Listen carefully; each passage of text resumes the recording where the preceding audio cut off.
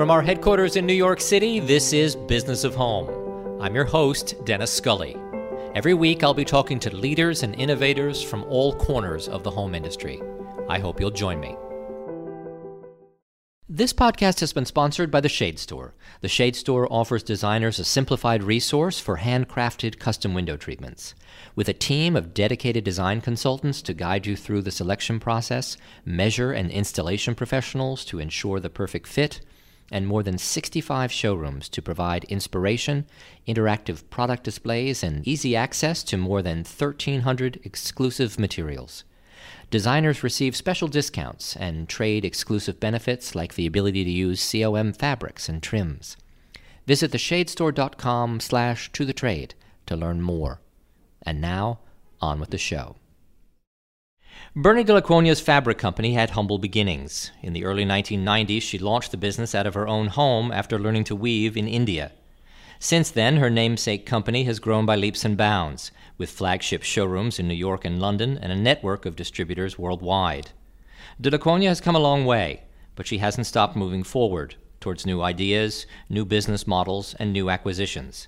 We sat down to chat about why some of her so-called unpopular ideas may be just what the industry needs.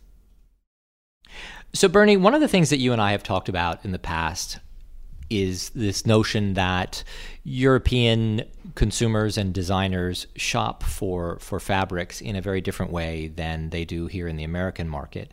And I wonder if you could speak to what some of the differences are.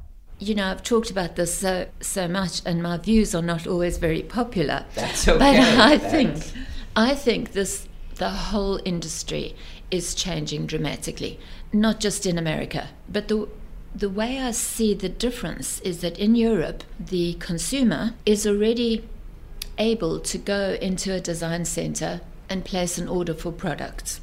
Given it's at a different price, but they can go into the design center, they can place an order for product to be delivered to their workroom. Whereas in the US, it's very much more of a closed shop. But I can't believe that that's a sustainable model. For example, Chelsea Harbour in London, where we are, the first few days of Design Week are for trade only, and the last 2 days are for anybody.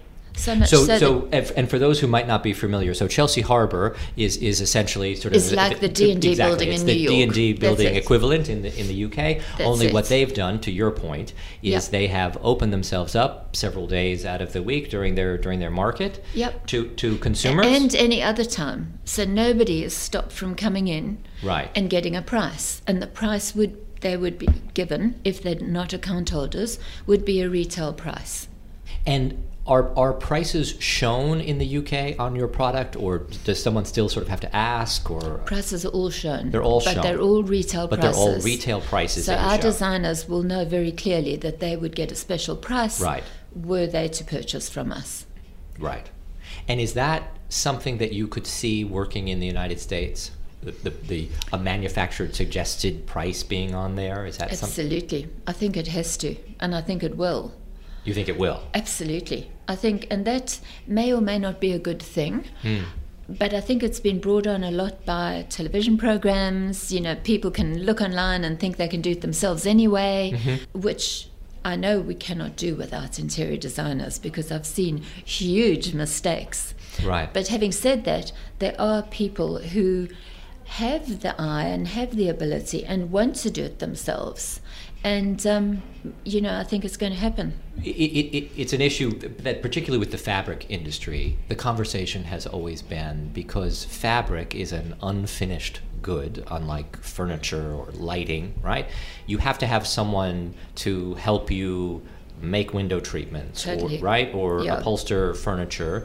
And in the UK, and you and I have talked about this a little bit, in the UK and France and other parts of Europe as well, people seem to have an upholsterer. People seem to have a workroom that they work with, or they seem to be able to shop for fabrics more easily than here in the United States. Why is it different in the UK? Well, in Europe, people have always had their great-grandmother's armchair, which they wanted upholstered, and there's always somebody available who can do that upholstery. and they've always had access to fabric that they can buy directly. So it's not because anybody wants to cut out the interior designer. No. It's because they want the option to choose. If they want to do a couple of things on their own, they can do. And you asked why there's a difference. I think there are workrooms available in the US. I don't know this for a fact, but I think there are, as there are, for example, in England. It's just not what's done. And I think that's the thing that's going to be overturned. Right. So it's the mindset. It's a about mindset. How things work. Yeah. And that has to change. Yes, and I think with workrooms as well, they're not used to the consumer coming directly to them.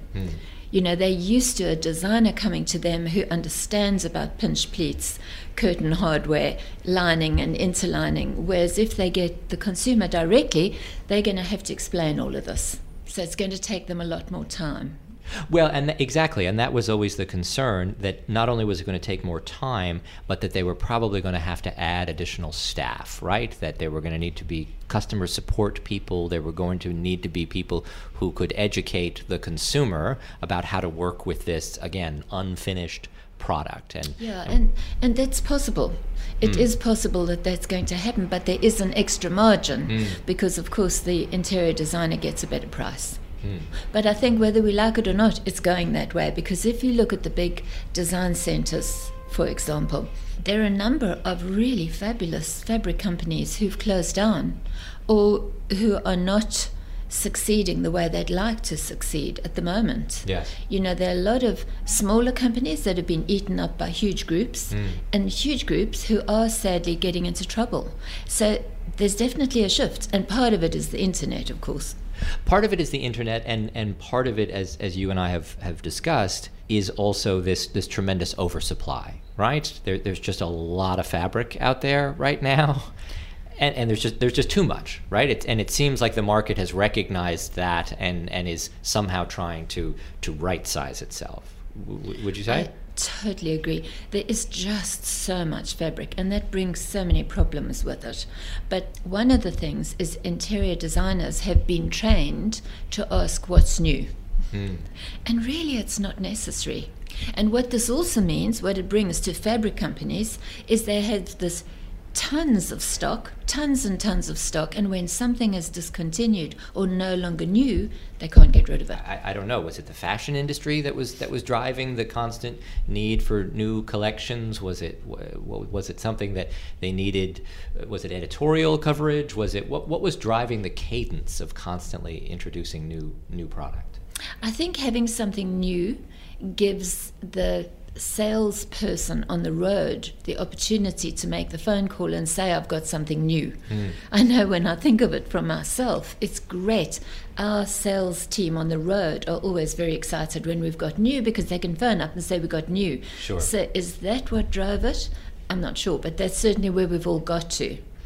And also, you have to have everything new at a certain time, because there's twice a year, being September and January, when new products are launched in the UK and Europe anyway. So what that brings with it is this huge pressure on the mills to have everything ready at one time in order to do sampling. Yes. That's a disaster, because very often the mills can't deliver on time. So what that would mean for somebody like me is I'd get the goods, I know I've got a collection to launch, I've got an event, I've got to launch it. So if the product comes in and it's not quite the color I wanted or not quite the handle I wanted, I'm forced to launch it. You don't have time to go back and There's no make time. correction. There's no time. So I either launch it or I end up without a collection. And of course, those mills are serving you and lots of other course, clients the rest of the world as well. Yeah. Yeah. So they've got that same time pressure. Absolutely. And the mills that we work with are the real specialist European mills. Yeah. So they're not usually very big companies, and they're all under the same pressure. So I decided this year, which again is not very popular, is when my products are ready, we will launch them. And so we launch throughout the year. And at those two periods in the year, September and January, we will have a group of fabrics to show. But we will launch throughout the year as and when things are ready, rather than having this huge time pressure. That's so interesting. And so you're in a lot of multi-line showrooms around the world. Yes. Does that create challenges for your multi-line partners? A little bit. Can I tell you that next year? Because we'll find out. We'll find out. Okay. I do know that in America, in the past, some American companies have done this. So I'm just hoping that they would be very happy with this way of working with things, and they may well be. But that brings us to the other one: is designers all have huge time constraints. I don't know whether it was brought on by feeling they have to be on social media and following the trends, but they never have enough time to see collections. So if I'm launching all year, how are they going to get to see it all year? So it is a big question, but I believe this is the right way for the company to go. So by the end of the year, I'll be able to tell you how it works out. But so you're going to set your own timetable. I'm just going to set my own timetable. And what's the most important show for you these days? So is it Deco Off in January? Is that sort of where you're most focused in terms of introducing product? It's got pros and cons. I think exhibitions are always really popular and successful, and then for some reason they fall off. So at the moment we're at the peak of Deco Off. For me, I will continue to do it right now for a simple reason. All the Americans come to Paris.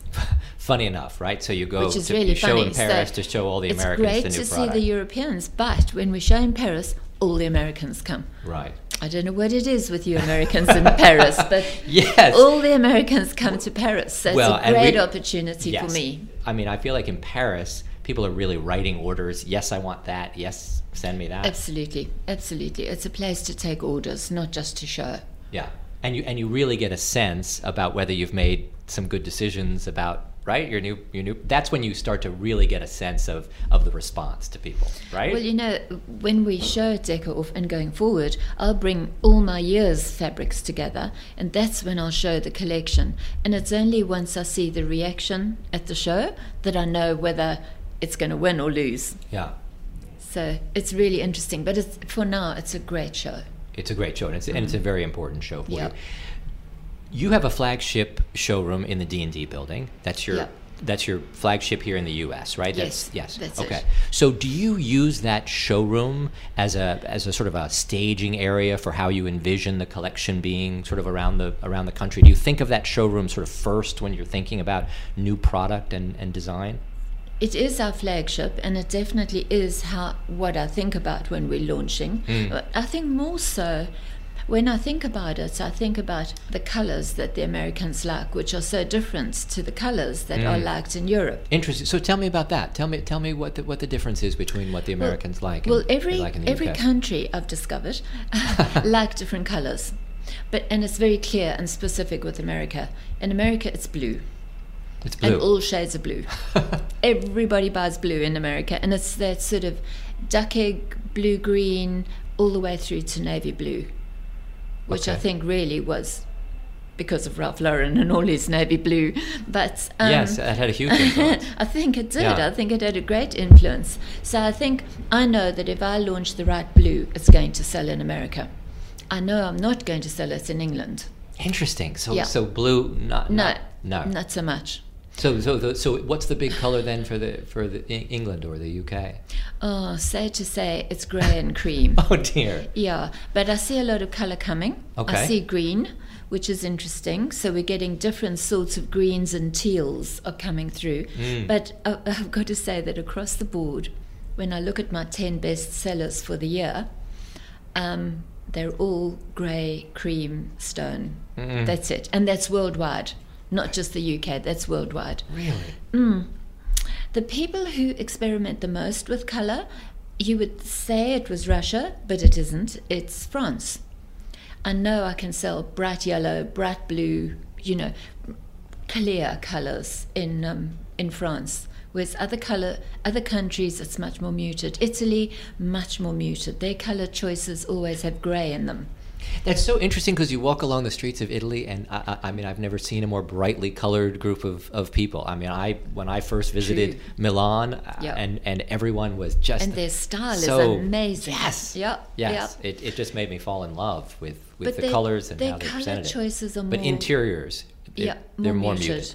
Yeah. Let's talk about how you first got into the industry. Let's tell people the story of how you got started, and even sort of what you were doing before you came into the. You really want to hear the story? I do. Okay, I want to hear the story. So you know I come from South Africa. Yes. And I was married, found myself in Belgium, and I'd studied architectural design, so I had no idea about fabrics. But in Belgium, I started to get interested in this fabric that I found, this antique French linen shop.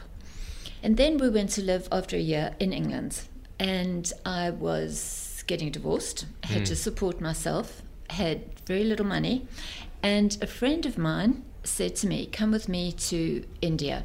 He had a business out of India into South Africa, and I could help him with that. So I went off to India, and when I was there, I'm cutting a long story short, but when I was there, yes, I saw a lot of details are missing. A lot of details. When I was there, I saw the most incredible craftsmanship. They were producing things out of almost nothing. They were producing the most amazing textiles in vibrant colors. I was just seduced by the country, the smells, the colors. It is really an incredible country. People say it changes their life and their sort of view about so many things. It's just incredible. Yeah. And having been seduced by linen, I thought, I'm sure I could weave linen and produce some really interesting linen with all this hand craftsmanship that I'm seeing, and I could start a business. Well, that was before the internet, because this is more than 25 years ago. So right. I had to get the Yellow Pages. Do you know what that is? Those big old phone books. Those big old books? I do know and the Yellow Pages. And I paged through the Yellow Pages. And finally I found a company, the Silk Weaving Council or something like that. Sure. And I found them, and they said, okay, well, if you get a train and you go off to this place in the middle of India, we could meet you there because we happen to be going there in a week, and we could take you to where we weave our fabric. They never for 1 minute thought I was going to do it. So I went, and I had very little money at the time. I had, what do you call them in America? Sneakers. Sneakers on my feet and a backpack, and that's it. And I bought this ticket 48 hours later on the train. I arrived in this little village, and that's where I learned how to weave. I literally sat with a weaver on the ground, on the mud, and he was weaving 100,000 yards of fabric for an American fashion designer. Really? And it was all being done by hand, and that's where I learned how to weave. So I thought, hey, this is cool. Now I can weave linen. So I came back to the UK, and I managed to get hold of linen. And in order to fund this, by the way, everybody thinks this is a funny bit of a story, I taught aerobics. And I was teaching up to 8 classes a day in the UK. As an aerobics teacher? Absolutely. So what happens next in our story? So then I keep teaching aerobics, but then I produced these little rolls of fabric. I was very lucky to turn those bolts of linen into pillows, because you can't sell a bolt of fabric. It's easier to sell a pillow. And I looked in the House and Gardens magazine. I found the names of interior designers, called them, took them the pillows, and that's how it started. I was lucky to meet the incredible Nicky Haslam. Ah, yes, okay. So Nicky Haslam. He was it, and he placed orders. Little did he know I only had about 10 meters of fabric, but he placed orders, and then I was in business, which is when I got the biggest shock, because I couldn't control the quality coming out of India in those days. So I decided I've got a business, I'm on a roll, I have to move all this production to Europe, which is what I did. So without you being there, you couldn't control the quality, and so you had to be able to really oversee Particularly it. In the place that I went to. I went right into the central part of India called the Bihar, which is actually, I came to learn bandit country. I didn't know at the time, but it was not controllable. Possibly it is today, but it certainly wasn't then. So I had to move everything to Europe, which brought with it its own challenges, because I couldn't get the French to beat the linen over a log, but I had to create something which looked the same. Well, so what did they say when you explained that to them, that was part of the process? No, I need you to beat this over a log. I know. Well, You They said, "No, you can imagine what the French had to say to me. But anyway, I did manage to find a company that was stonewashing jeans. Do you remember the beginning of stonewash jeans? Unfortunately, I remember all too yes, well. Yes, me too. Yes. And so I found this company, and they took the bolts of fabric, and we put it in those stonewashing machines, which means literally a dirty grade washing machine full of pumice stones. Right, which really does beat it up. And we actually achieved a very similar thing. So that's how that journey started. And you were really your own outside sales force for some time doing all of this. Oh God, I was the designer, I was the packer, I was the delivery man, I did, you name it, I did it. But I must say, I did pretend to everybody, to all my customers, that I had a whole team behind me. You did. And it wasn't just me. So you pretended that you had lots of people helping you, and fake it till you make it, they say.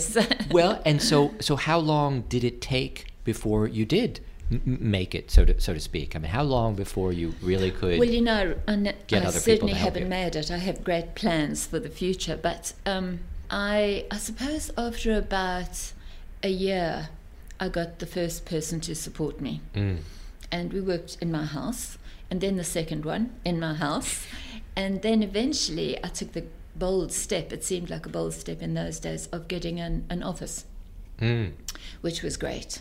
So then I got an office, and then it grew quite quickly from there. How long ago did you open your showroom in New York in the D&D building? At the end of this year, it will be 10 years. 10 years. Yeah. Okay, so that was a very big step for you 10 years ago, I assume, to take It was on a that huge space. step because I didn't really know, although we supplied Travers with fabrics and then they supplied outside showrooms, I didn't know America at all. No, I'm sure. I mean, it's an enormous undertaking, and it's always very challenging to do something with the D&D building. Yes. Yes. And the dynamic there has changed quite a bit. I mean, it's quite a bit. The traffic level is very different than it was 10 years ago, and you sort of. You know, everything's really changed. I remember when I first came to the D&D, you could never get in an elevator. You could be standing waiting for an elevator for 10 minutes. Because it was so crowded. It was so crowded and so busy. So that's what I expected. But it has all changed. Yes. It's completely different now. And I put a lot of that down to the internet, and somehow people just don't seem to have time. That seems to be one of the biggest challenges, right? I think nobody's got time. But it is very interesting because the other day I had a meeting with a group of interior designers. And I said to them, how do you charge your clients? And every single one of them told me something different, which is interesting. Some people charge a flat fee, some by the hour, some by the square foot. Some people put a markup on product. Some people don't mark up the product. It's very interesting, but I think that's all got to change as well to give the consumer confidence because they don't know what they're getting. Yes, it's one of the biggest challenges facing interior designers today is the fee structure. It might be an unpopular thing for me to say, but it was just something that I noticed. And I thought, you know, that must cause a lot of confusion amongst customers. Well, I think it does, and I think that some people worry about a lack of transparency, or some people worry about a lack of standardization, and it is a topic, and I talk to a lot of interior designers. It is something that they all wish we could coalesce around and sort of come up with some standards. Plan. Yes. In part because they always feel like they're negotiating or having to lower their fees somehow, and nobody wants to do that. You want to get paid what you For deserve, what your right? expertise is, absolutely. Yes. And you and I both share an enormous appreciation for what interior designers do. The internet, things being so readily available at retail, right? All of these different forces have somehow diminished the value of what interior designers seem to be providing. And that's a huge problem. The organization that interior designers have to go through, I mean, just to pull one room together, they have to consider the flooring, the paint, the lighting, the sofas, you know, the sofa covering, the curtains, the blind. I mean, it just goes on and on and on. And if they get it wrong, you spend a huge amount of money on achieving, not the kind of look that you were hoping for, or not the ambience that you were hoping to live with. Yeah. So people really underestimate what interior designers have to do.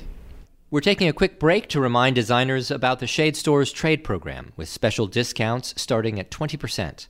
Designers enjoy free unlimited swatches, access to their exclusive designer collections, as well as COM on Roman shades, drapery, and cornices, free professional measurements, professional installation options, and expert design consultants.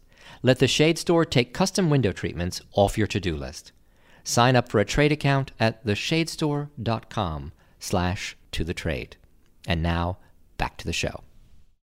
It's always been one of the arguments for why fabric hasn't readily been available at street level, right? So the consumer doesn't know enough about what to do with window treatments or how to even have them created for them. Yeah. And some companies have started to come along and begun providing that service. I know that's something that's on your mind. Yep. And we were talking earlier about possible acquisitions or possible business expansions for you. Sure. I know that you're thinking about pursuing something along those lines. Can you tell me a little bit about that? By opening the new showroom, which is in Pimlico, and we offer a bespoke service. So it isn't a full interior design service, but it's a bespoke service. So if a client comes to us and wants a pillow in a special size, we'll make it. We have a workroom. If a client wants a pair of curtains made, we can do it. We don't say we can offer you the full interior design service, but we can do it. And interestingly, we are offering this service to interior designers as well. So interior designers are taking advantage of our service because it's so time consuming to organize all these things that they're using us. And of course they mark our service up to the end user, but so would we, because remember, our clients are interior designers, so we will at all costs protect them. Right. So yes, we do offer the service, but so do a lot of people. I've just visited a showroom recently that I really respect, and they're taking on the projects themselves. Meaning what exactly? They will take on an interior design project and do the whole thing. And this is a rep showroom we're talking about. I see. So this is a multi-line showroom absolutely. that you visited recently, and they are providing interior design services. Yep. Really? Yeah. Well, in the UK, it's not uncommon. If you take Colfax and Fowler, they have an interior design and have traditionally always had an interior design service, but they sell their fabrics as well. Right. So it's not unknown in the UK, and it comes as a bit of a shock when it happens in America, but I believe it's going to happen. You think that's what's going to happen next? It has to happen. So it has to happen. It has to happen, but also as suppliers, we always have to remember that interior designers are our core customers, right? And we need to protect them. Right. So how do we thread that needle? I mean, do you want to ultimately be down on the street as you are in the UK? Do you want to be at street level and have both consumers and designers coming to you? Is that what you think the future is like? I think a great thing. I don't know America well enough to know where to do that, but I think if I were to do it, I'd have to be attached to a workroom. I'd have to have somebody very, very solid behind me. I'd love to have a trimmings company perhaps with me, a curtain hardware company with me, and then I would do it. But I think when you do it, you've got to be very ready. And if you do it, you need to be sure to offer the same service to your interior designers at a different price to what you're giving, the retail customer. Right. Okay, so it's always partially about protecting that interior designer and their pricing structure. Absolutely. Yeah. You're also looking at the business here in the States and elsewhere, where, as you've said, the internet has dramatically changed people's shopping behavior, and they're coming to the design centers a lot less than they were. Totally. You've seen a massive shift in the traffic at the D&D building, for example. All sorts of changes for interior designers. And what are you doing in let's take the New York market, for example. So what are you doing to adjust to those changes? What are you doing differently in terms of how you're running your business? I mean, I know you have a couple of outside salespeople in New York, yes? Yes. when I first came to New York with Travers, for example, they didn't have outside sales people, and then they got one, and that was a big event. I really think now we need more outside salespeople. We are trying to use video to get our story across. Actually, I'm doing a trial tomorrow to see how that's going to work out. Okay. It's all to do with people's time. How much time have they got? You know, if your salesperson tries to get a visit with an interior designer, it seems so challenging right now. Yes, it's very challenging. You know, so much so that I noticed they're taking lunch and taking up their lunchtime. I mean, this is all very weird to me. And I won't elaborate, but anyway. So I think we need to find a way which appeals to them more, which doesn't take too much time, but gets your product in front of them so that, you know, they know what you've got, and if that's what they're looking for, they know where to go. The most success we as a company have is when we can have events, because when we put the fabric in people's hands, they understand it. It does seem much more challenging than it's ever been. Much more. As you say, particularly for a product at your level, it used to be very, very simple. Yeah. You'd run a few pages in Architectural Digest, you'd That's write, it. And people would call you, yes. and you know, done deal. I mean, what would you do? I'm convinced right now that one of the best investments that companies that are selling to designers can make is really investing in great images, great content, sharing it through Instagram and other channels, because that's where designers are spending their time, clearly. And I think that if you can tell a great story, which you have, and if you can share a beautiful product, which you have, and make it compelling, tell that story over and over again, and just keep reminding them, I think that's the first big investment I would make, honestly, before anything else. Yeah, I agree. I think photography is a really big thing right now. Yes. Which actually brings its own challenges, because take, for example, a fabric company. We're a fabric company, we're not interior designers, so what do? A pile of fabric? We photograph a pile of fabric? You know, it's always a question. Or do you photograph the fabric as a curtain or as drapery? Is that how you have to do it? Because as soon as you do that, you have to choose a room to photograph it in, and that is pigeonholing you. Whereas our product can work from a fashion designer all the way through to a yacht. We have a lot of yacht clients, you know, to private aircraft, to a castle, or to a very modern penthouse. So as soon as you choose where to show that fabric, then you're pigeonholing yourself. So that's a challenge too. No, absolutely. That's a great point. So many designers say that they do want to see it somehow in situ. They do want to see it on a product, but that's a big investment. I can't stress good photography and working with a good photographer in much the same way that interior designers have been somewhat diminished by what people can do on the internet. Photographers have had their skill and their value diminished by what people are able to do on their phone. Everybody thinks, right? Everybody thinks they're a photographer.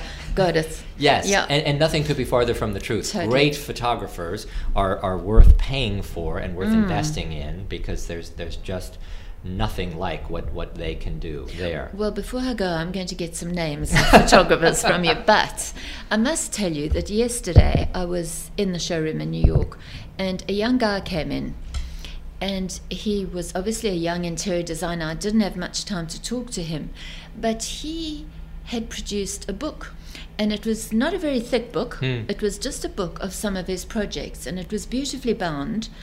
And having the actual printed paper in my hands and looking at these photographs was so much more important than looking on the phone. Which kind of contradicts what we've both been saying. Well, exactly. I let me be the first to say I'm not at all happy that magazines are going away at the rate that they are. But they are. So to your earlier point, people have less time.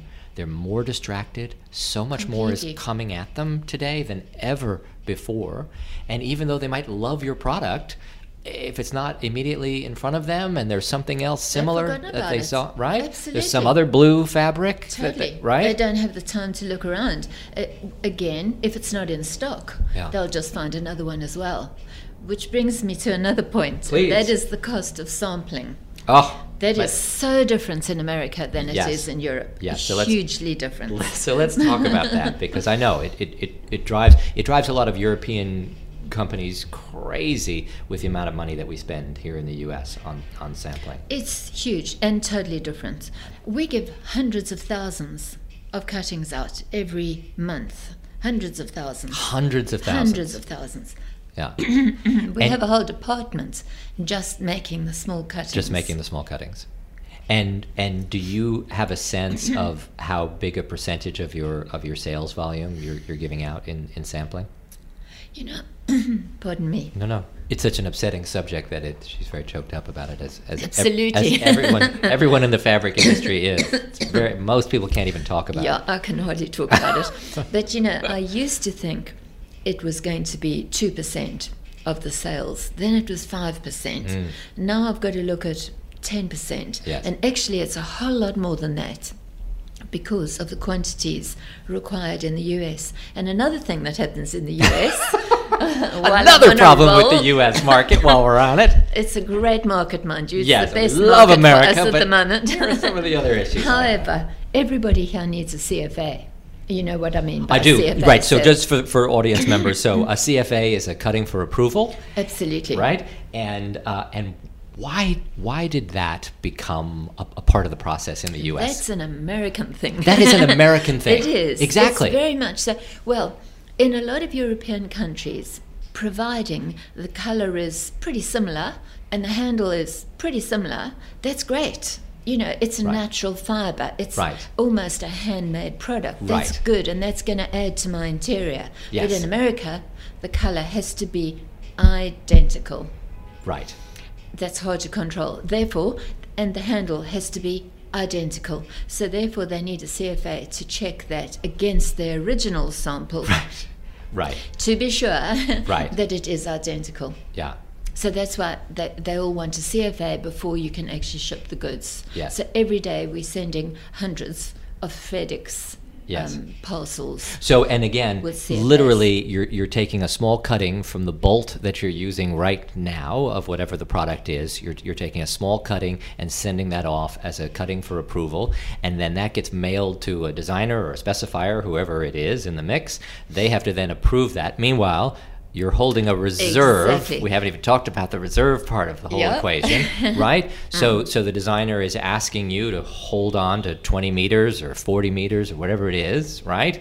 While you're waiting to send them this cutting for approval. Yeah. So let's presume we have this roll of 40 meters in the UK that we've taken a cutting off, a CFA, sent it off to a city in America. And that person is waiting to make a decision. But at the same time, it may be our last 40 meters of that roll, and somebody in Milan also wants it, but they can't have it because they have to wait 3 weeks. Right. Until the decision is made in America whether that color actually matches the original sample. I'm sort of simplifying it now, but that's actually what happens. Yes, so that is exactly what happens. Tons of our stock is held up, yes, waiting for a decision. And I don't have a downer on the Americans. It's our biggest growing market, and I love it. But it's just a different way of working. It's a very challenging way of working. And again, I don't know when this started or how this came about. I don't know. It's always been this way. So you've always been told that this is how it is in America. This is how it is, and that's what you do. How do we change it?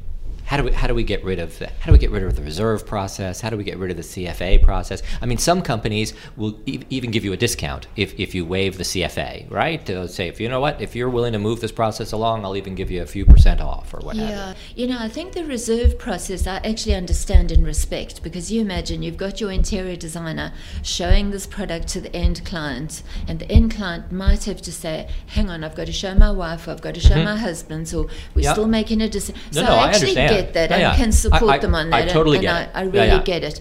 The CFA thing is more challenging because what I want people to understand with our product is that it's never going to be totally identical. And it's going to be close enough. So in Europe, as you were saying, people understand it's not going to be exactly this. It's going to be close to this. Absolutely, because we don't accept everything the mills send us. We have a certain tolerance, which isn't very big. So we have a certain tolerance, right? Understanding the process. So we'll only accept it in if we think it's within that tolerance. But in the U.S., that's not good enough. And well, it's not every interior designer, but so many interior designers want it to be identical. Mm-hmm. And so, does it often happen that people don't accept don't approve the very CFA? often. Very often. Not very often, but it certainly does happen. Enough that it's. In which case, we then wait for the next delivery to come, and then we send another CFA. So that's a trick for all fabric companies. It's difficult to manage. And it's another thing that might happen a lot less if you were selling on the street. As long as the man on the street doesn't get too fussy about coloring or does understand the variances in colors. Yeah. Yeah. For years, I worked for a company that sold marble slabs. Yeah. And you had to. So you understand what yes. I'm saying. You had to have the same conversation with people. You understand that this is marble. It's a real thing. Yes. And that it is not going to look exactly like this. Yeah. It is something that comes up a great deal, as does the whole sampling issue. So the free samples. It's a huge expense. It's a huge investment. Huge And do you get a lot of your samples back from designers? Well, that's the good thing in America. We do receive quite a large number of our samples back. Envelopes with the postage paid. Prepaid envelopes saying here. They don't come back. They don't come back. But as a company right now, we're very much on a sustainability drive. And therefore, we don't want to waste fabric. You know, our leftover fabric goes to a charity. We don't want to waste samples because it's a huge amount of it. You won't believe how much fabric actually goes into tiny little cuttings. You know, the new rolls come in and get cut up. So we're trying to recycle them as much as we possibly can, and we're trying to get people on board with that. And is that starting to take hold? Are people? It's taking a while. Slowly, but it'll change. I hope so. I hope it's going to change very, very soon. What is going to change for you in the next few years? I sense that you're thinking about making some big changes to your company. What do you see happening? I think I would love to. I know I would love to be in China in a big way. I think there's a great future in China, Asia. I think Singapore, Japan, you know, these sort of countries I'd really like to spend more time in and grow in those countries. So you have some representation in China, yes? We do. We have some representation in China, but I think we've got a long way to go in China. It's a huge opportunity. It's such a big potential market. There's a huge new showroom opened in, is it called Shenzhen? Huge new building, huge design center. Building. Yeah, we talked I'd love Campion to be Platt part of about that. In fact, Campion approached us. Did he? So I'd love to be involved in something like that. So, you know, the world's a big place. There's lots of other countries to be in. But I think at the moment, Europe is having its challenges, even without Brexit. No, there are absolutely. lots of challenges. And I think the economy in America is huge. Is there going to be a correction, a winter, as people like to call it? Absolutely, I think that there is. But your economy is strong. There's so many people. I think there's a long way to go in America. Love to be in Mexico, Argentina. We're not there. Oh, interesting. So you're not really in Latin America very much. No. And have you been holding back on that just because haven't found the right relationships, or? I think the right relationship is more important than just being there. Right. I've learned that over the years. So yes, we need to look at it. Okay. But overall, you sound like you're very optimistic about things, and there's a lot of opportunities. But some big shakeouts sort of have to come. I think there are big shakeouts happening. I think there are acquisitions are interesting for us. New showrooms are interesting. Perfecting what we do, creating more of a home lifestyle collection. Providing other companies, luxury companies, with home products, which we've done for a long time and continuing to do that. So do you offer private label products that yes, we do. You do that other companies sell. Okay, and that's become a ever sort of increasing business for you. Absolutely, yeah. also working a little more with fashion is a very exciting opportunity for us. So tell me what that looks like, working more with fashion. Well, we've worked with bespoke designers in the UK, and we've supplied them with fabric. So I hope that continues and we grow with others. I think it's a very exciting fashion. So, and is all of this how you've managed to keep your company growing? So many people always sort of doom and gloom about the fabric industry, and here you are growing and doing well. I mean, again, relative to the market, obviously, but I mean, you seem to be doing. We're doing great, especially in America. Yes. You know, things are going well. Touch wood. Yes. We've got a future to fight, but things are going great. You know, I'm never happy when things are going well and everything's stable. That makes me nervous. And now nothing is stable. So it's exciting times, and I'm just looking forward to, this year and seeing what it brings. I know you don't like to talk about specific companies here in the U.S. Obviously, we've had some bankruptcies recently in the fabric industry, and we've had some consolidation and some big companies, sort of legendary companies being acquired, or mergers happening. Have people approached you? Have you? Yes, indeed. Yes, indeed. But I'm not ready to retire. Right. So you're not looking for that kind of an option. You're looking more to be an acquirer, perhaps, than to be an acquirer, or to work with somebody, or to partner with someone. Yep. Yeah. Absolutely. And you mentioned you'd love to have a trimming line of some sort.